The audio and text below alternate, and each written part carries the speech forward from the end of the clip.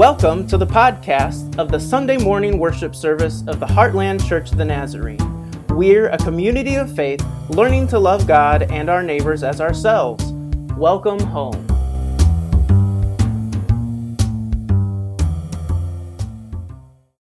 Please join me as we prepare our hearts and minds for worship. Hear this call to worship from Psalm 113. Praise the Lord, praise, O servants of the Lord, praise the name of the Lord. Blessed be the name of the Lord, from this time on and forevermore. From the rising of the sun to its setting, the name of the Lord is to be praised. The Lord is high above all nations, and his glory above the heavens. Who is like the Lord our God, who is seated on high, who looks far down on the heavens and the earth? He raises the poor from the dust, and lifts the needy from the ash heap, to make them sit with the princes of his people.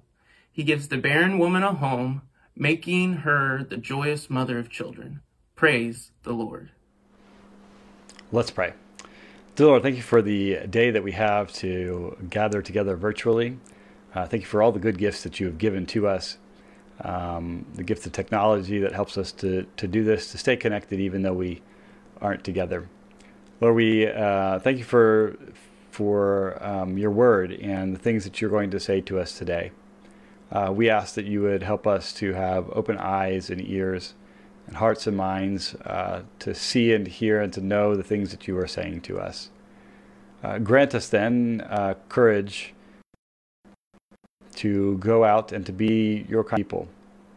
Help us to take seriously your mission in the world. And help us to take it seriously by participating in the things that you are doing around us. Lord, we have lots of friends who are sick in a variety of different ways.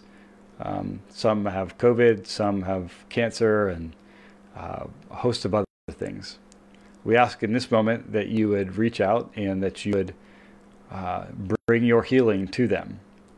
We confess that you were there at creation and that you know how all it works, and that you're able to restore all things to wholeness again. And so on behalf of our friends who are not well, we ask that you would do that in these situations. And we ask that your kingdom would come on this earth as it is in heaven. Guide us as we worship today, as we continue to hear from your word, and help us to be the people you've called us to be, to love you with all that we have, and to love our neighbor as ourselves. Amen. Well, I invite the kids for our children's moment. And kids, again, I miss you. I hope that you're doing well. I hope all things are good in your life. And that if you have the coronavirus, please know that I am praying for you, that it hopefully goes quickly and speedily, and that you won't miss too much school. Although, if I know kids, sometimes they'd rather miss school, even if that means being sick. But either way, I hope that you return to wholeness and health and are happy. For those of you who are not, know that I'm praying for you too, that your school will continue to meet as well. Well, this week we're going to talk about another passage of scripture from Luke, and it's going to have a little forgiveness. And I don't know if you've ever had to forgive someone, but it can be rather difficult.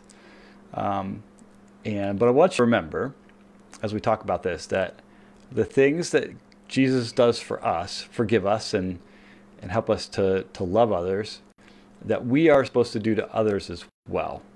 That we are to forgive in the same way that God has forgiven us. And we are to love people in the same way that we have been loved. Well, I hope that this week, as you go about your business, when someone hurts you, you can forgive them, and that you can love them in the same way that Jesus has loved you. All right. Well, kids, I hope that you'll join us for the entire service, that you'll hear what we'll have to say, and that it will not be too boring for you. I try really hard. Well, now Sam is going to come and read our scripture passage for this week. Sam? Today's sermon text is from Luke 4:14 through 30. The passage will be on the screen for you, or if you please turn to Luke in your Bible. Then Jesus, filled with the power of the Spirit, returned to Galilee, and a report about him spread through all the surrounding country. He began to teach in their synagogues and was praised by everyone. When he came to Nazareth, where he had been brought up, he went to the synagogue on the Sabbath day, as was his custom. He stood up to read, and the scroll of the prophet Isaiah was given to him. He unrolled the scroll and found the place where it was written, "The Spirit of the Lord is upon me, because he has anointed me to bring good news to the poor. He has sent me to proclaim release to the captives and recovery of sight to the blind, to let the oppressed go free, to proclaim the year of the Lord's favor." And he rolled up the scroll, gave it back to the attendant, and sat down. The eyes of all in the synagogue were fixed on him. Then he began to say to them, "Today the scripture has been fulfilled in your hearing." All spoke well of him and were amazed at the gracious words that came from his mouth. They said, "Is not this Joseph's son?" He said to them, "Doubtless you will quote to me this proverb, 'Doctor, cure yourself.' And you will say, 'Do here also in your hometown the things that we have heard you did at Capernaum.'" And he said, "Truly I tell you, no prophet is accepted in the prophet's hometown. But the truth is, there were many widows in Israel in the time of Elijah, when the heaven was shut up 3 years and 6 months, and there was a severe famine over all the land. Yet Elijah was sent to none of them, except to a widow at Zarephath in Sidon. There were also many lepers in Israel at the time of the prophet Elisha, and none of them was cleansed except Naaman the Syrian." When they heard this, all in the synagogue were filled with rage. They got up, drove him out of the town, and led him to the brow of the hill on which their town was built, so that they might hurl him off the cliff. But he passed through the midst of them and went on his way. Thank you, Sam. That's the word of the Lord for us today. Well, today we continue with Luke's gospel. And the last couple of weeks, we have seen Jesus be baptized, the Holy Spirit descend upon him, and the voice of God speak from heaven, "This is my Son, in whom I am well pleased." We said that this was the beginning of Jesus' public ministry, where he proclaims and in very real way signifies with the Holy Spirit descending upon him like that he is the one who Israel has waited for, that he is Israel's Messiah, and that good news is about to come, that all of the things that Israel has waited for and hoped for in the Messiah have now arrived in the person of Jesus Christ. Well, we said that right after that, after we hear the voice of God proclaim that Jesus is his beloved, the one on whom his Spirit rests, we are told that Jesus is led by the Spirit again into the wilderness. The wilderness being a place in Israel's history of preparation and trial and temptation for the journey that lays ahead, for the salvation that God is bringing. For Israel, it's entrance into the promised land. For Jesus, the end will be the cross. So Jesus is led into the wilderness to prepare himself for what is coming. Well, it is there that he is tempted for 40 days by the devil. And we said that the temptations that Jesus is subjected to are not to gross debauchery and sinfulness necessarily, but to using his power as Messiah. Not to bring about salvation for creation or for Israel, for the whole world, but to serve his own needs. Needs for hunger, for food, for glory, and for worship. But Jesus, being who he is, God's Messiah, and in proclaiming his commitment to being God's Messiah in the way that is selfless and self-giving, he resists those temptations and emerges from the wilderness prepared to begin in earnest his mission in the world. Well, Luke tells us as we continue our looking at today that Jesus, filled with the power of the Spirit, returned to Galilee, and a report about him spread through all the surrounding country. He began to teach in their synagogues and was praised by everyone. Word spreads all around that Jesus is he's something special. Perhaps maybe the story of his baptism has gotten around in the 40 days that he has been in the wilderness. Or perhaps he's just begun to talk with folks as he's gone around the countryside.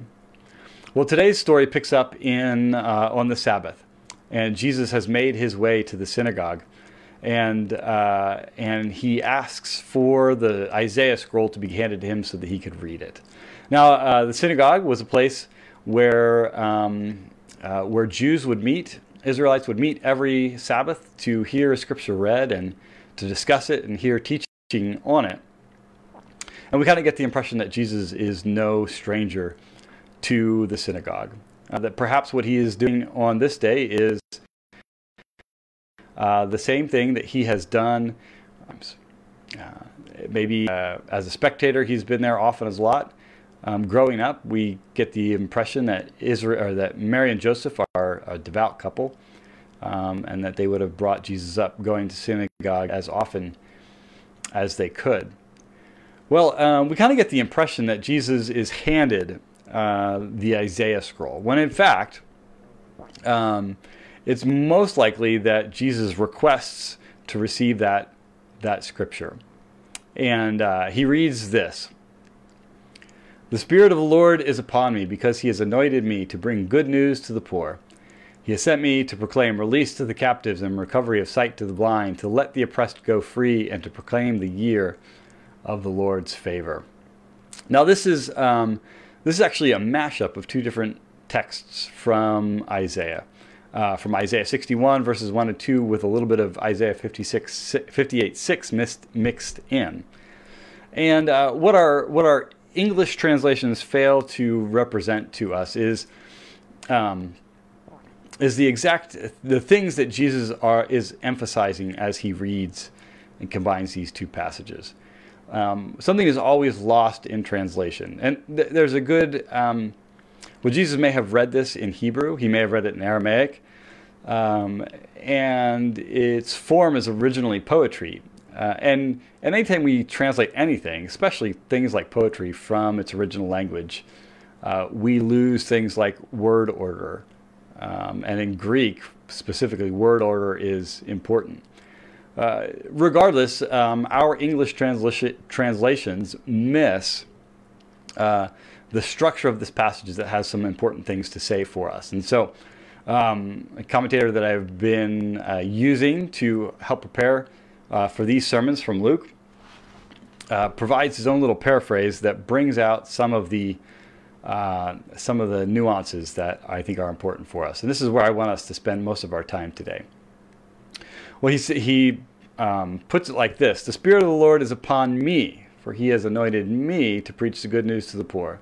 He has sent me to proclaim release." Let me start all over again for that. "The Spirit of the Lord is upon me, for he has anointed me to preach good news to the poor. He has sent me to proclaim captives release and to the blind sight, to send forth the oppressed in release, to proclaim the year of the Lord's favor." Two things we need to notice here is, first, are the personal pronouns, me. Jesus is emphasizing very significantly that the one that Isaiah was talking about is himself, is Jesus. That he is the one who is God's Messiah. We may even get the impression that Jesus is alluding back to the Exodus story. And if you remember that, Moses is in the wilderness and he sees a burning bush, and a voice from the bush tells him to go and bring about salvation for Israel, to let his people go. One of the things that Moses does, though, is ask about who is sending him. They're going to ask, "Who's sending me?" And God responds with, "I am." Tell them the "I am" is sending you. Which is where we end up getting Yahweh. Israel gets the word Yahweh, God's name. And so by proclaiming me so very forcefully and so emphatically, I wonder if Jesus is not hoping that those who hear him that day will hear echoes of "I am."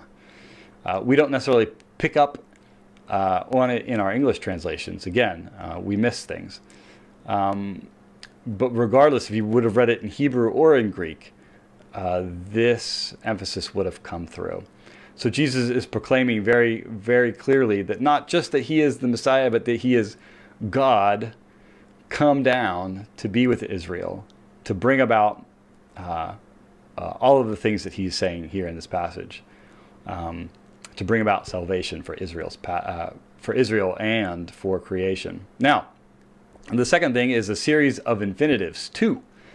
And so the Spirit of the Lord is upon Jesus to do what? To preach good news to the poor, to proclaim the captives' release, to restore sight to the blind, to let the oppressed go free, to proclaim the year of the Lord's favor. These are the things he is doing. We do not have to guess what it is that Jesus' mission is. We see it very clear. It is to do these things. There's a couple of things that I think we need to notice here. One, good news to the poor. Good news is literally, it is gospel. That's what gospel means, good news.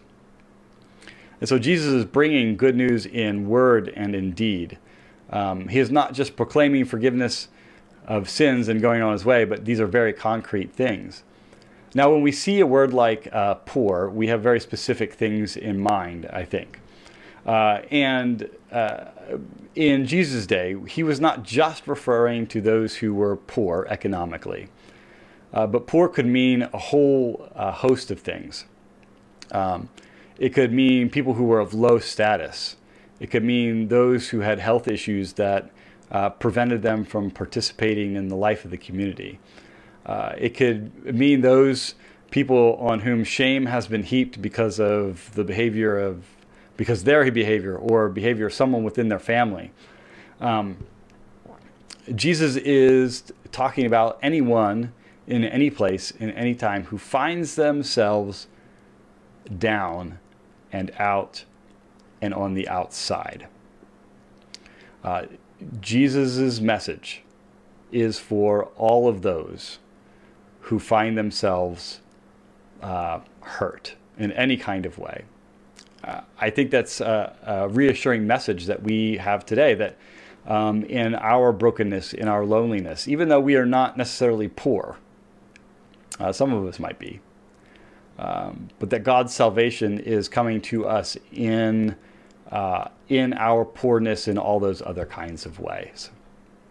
Well, he uses following three infinitives, and these are important: to proclaim the captive's release, to send forth the oppressed and release, and to proclaim the year of the Lord's favor.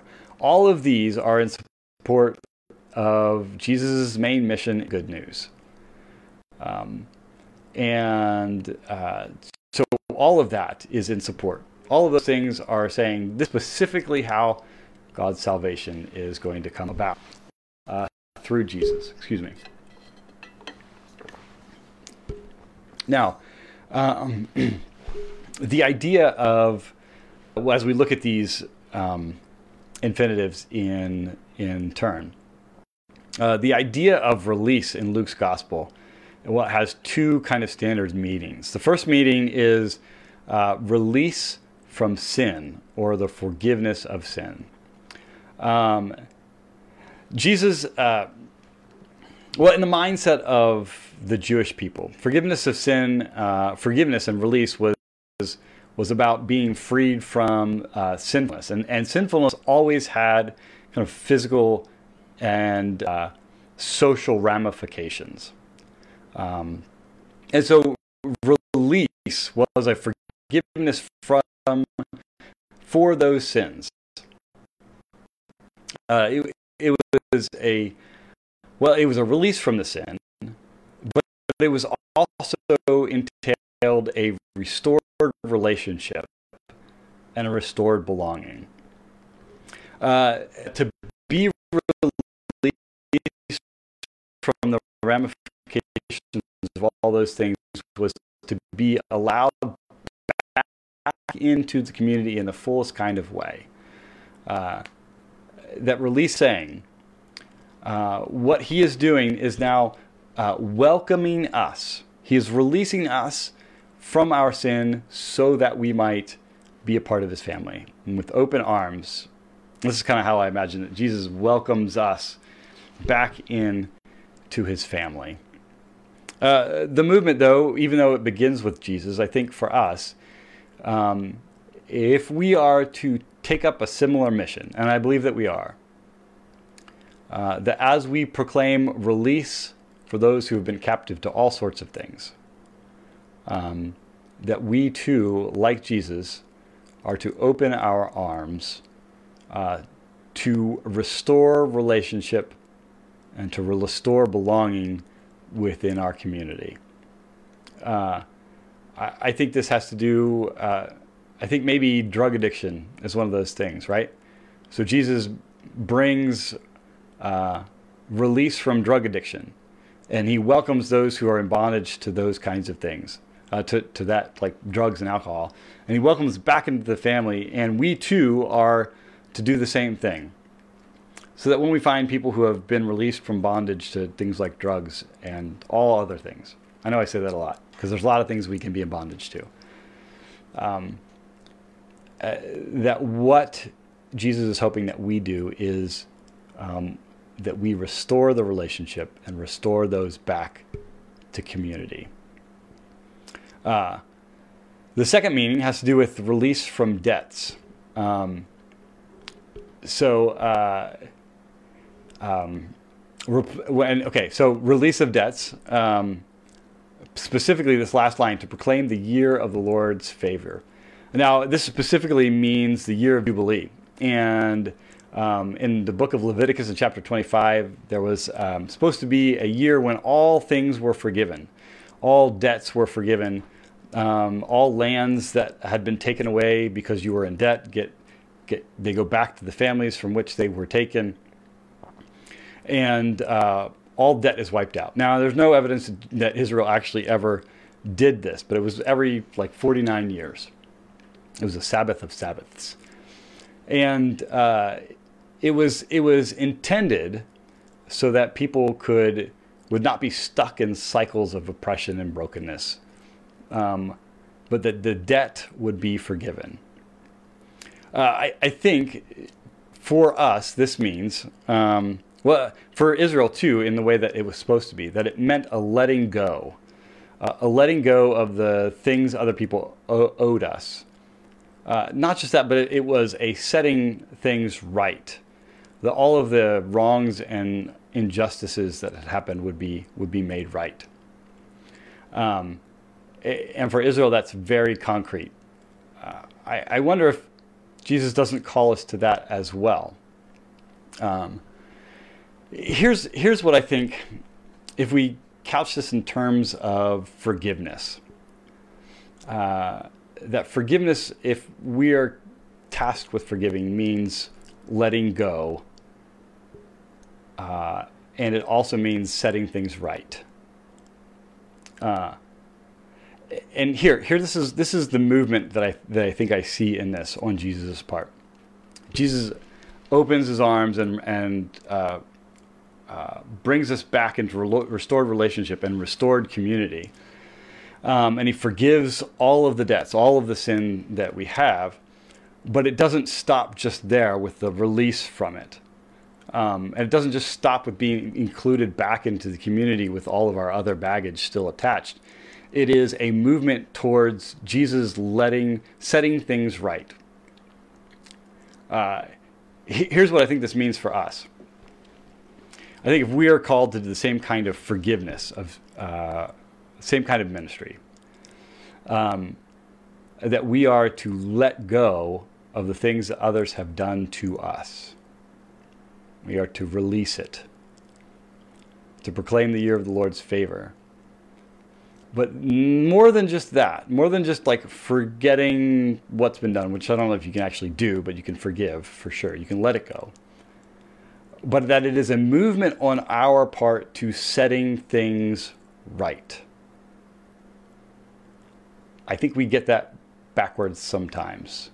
I think we think about forgiveness as someone coming to us and maybe apologizing, and then they need to make things right. You need to apologize to me for the things that you said, the hurtful things, the way you treated me. You need to apologize to me for the wrong that you have done to me and my family. And that's just not what we see in Jesus, in his mission. It's not what we see in his movement towards us. Jesus, what he does is he forgives and he lets go but he sets things right. That this forgiveness and letting go is offered to us even in the midst of our own sinfulness, even in the midst of our own inability to ask for forgiveness and repentance.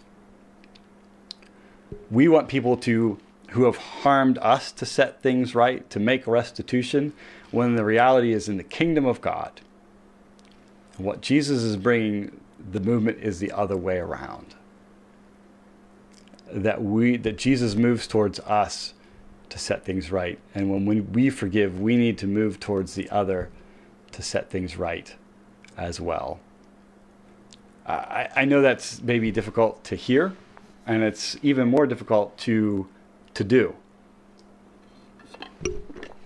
Because everything we have been taught, I feel like, leads us towards insisting that the other come to us to set things right. And that's just not what Jesus is saying here. Now, I want to back up and talk about giving sight to the blind. This isn't just physical blindness, but spiritual blindness as well. The full movement of what Jesus is doing is offering release and forgiveness. We are no longer in bondage to sin. We are forgiven of it. God moves towards us to set things right, and we do the same thing. But God is actively, through Jesus Christ, helping us to receive our sight. Jesus will do this literally, but it's not just about that. But it is also about us being able to see the things for the way that they should be. If Christ does not restore our spiritual sight, we won't restore people to relationship, and we won't restore them to belonging in the community. If Christ does not restore our spiritual sight, we will not be able to forgive, to let go of the hurt and the damage that has been done to us. If our spiritual sight has not been restored, we will not see that it is our job to move towards those who have hurt us to set things right. We will always only see that it is those who have hurt us, that it is their movement to us, that they are the ones who are to set things right. Well, Jesus gets done, and he says this at the end of reading. And then he began to say to them, "Today the scripture has been fulfilled in your hearing." And all of them spoke well of him and were amazed at the gracious words that came out of his mouth. Today this scripture has been fulfilled in your hearing. Jesus is saying, look, I am going to do all of these things. These are everything that is going to happen. And it begins here and now. And the people go crazy. They're like, yes, this is what we want. This is what we hope for, what we have longed for and dreamed for all of this time. But then Jesus ends up quoting another passage, Proverbs. He says, "No doubt you will say to me, 'Doctor, cure yourself.'" And he goes on to give some examples, and this really upsets everybody. And the reason that's the case is because, and especially with the example that Jesus gives, his hometown was hoping that he would bring them all of this salvation and restoration first. Maybe only for them, only for Israel. But we get the sense in what Jesus is saying that all of the things that he's going to do, that he's just said, to proclaim release to the captives and year of the Lord's favor and recovery of sight to the blind, that he is doing not just for Israel, but for the sake of the entire world. Now, Israel has grown to understand that they are God's best and most loved people. And that the salvation that Jesus is bringing is just for them. And so this makes them overly mad. And they take Jesus and they are about to throw him off a cliff. Can you imagine that? But Jesus somehow, because he's God, he walks away. But I wonder if we think about that. And we think about the movement that Jesus makes towards us in this passage. That if we aren't a little bit like Israel, we are a little bit like Jesus's friends. That we want that first movement.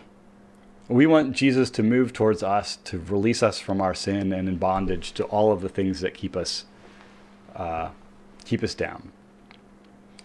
We want God to do that for us. We want our relationships to be restored, and we want to be restored back to belonging in God's family and in our own families when our sin has broken those relationships. We want forgiveness.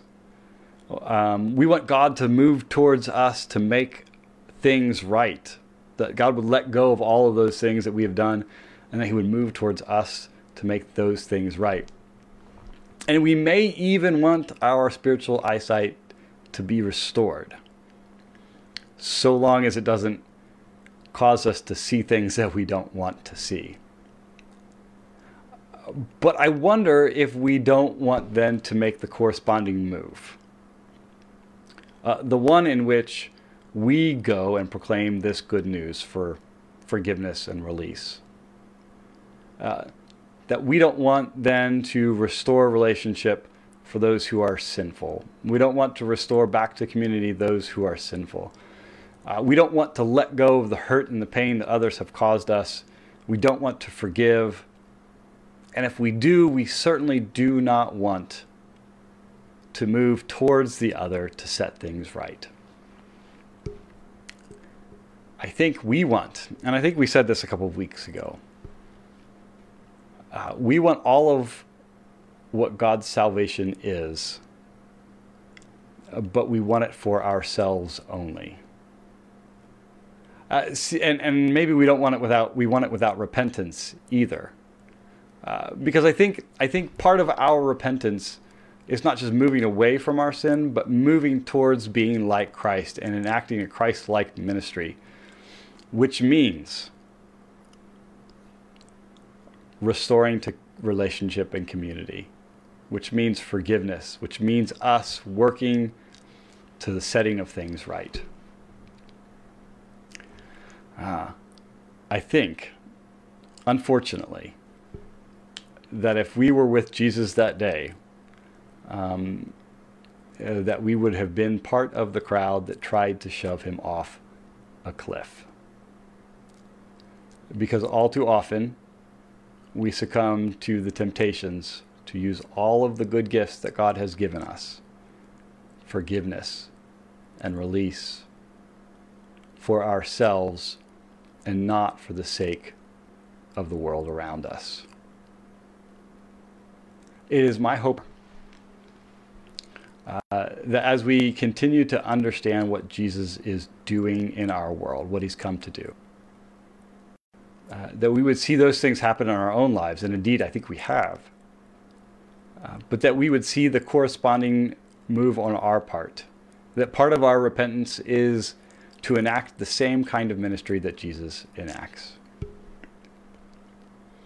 I hope and pray that's who we will become as we seek to love God with all that we have and to love our neighbor as ourselves.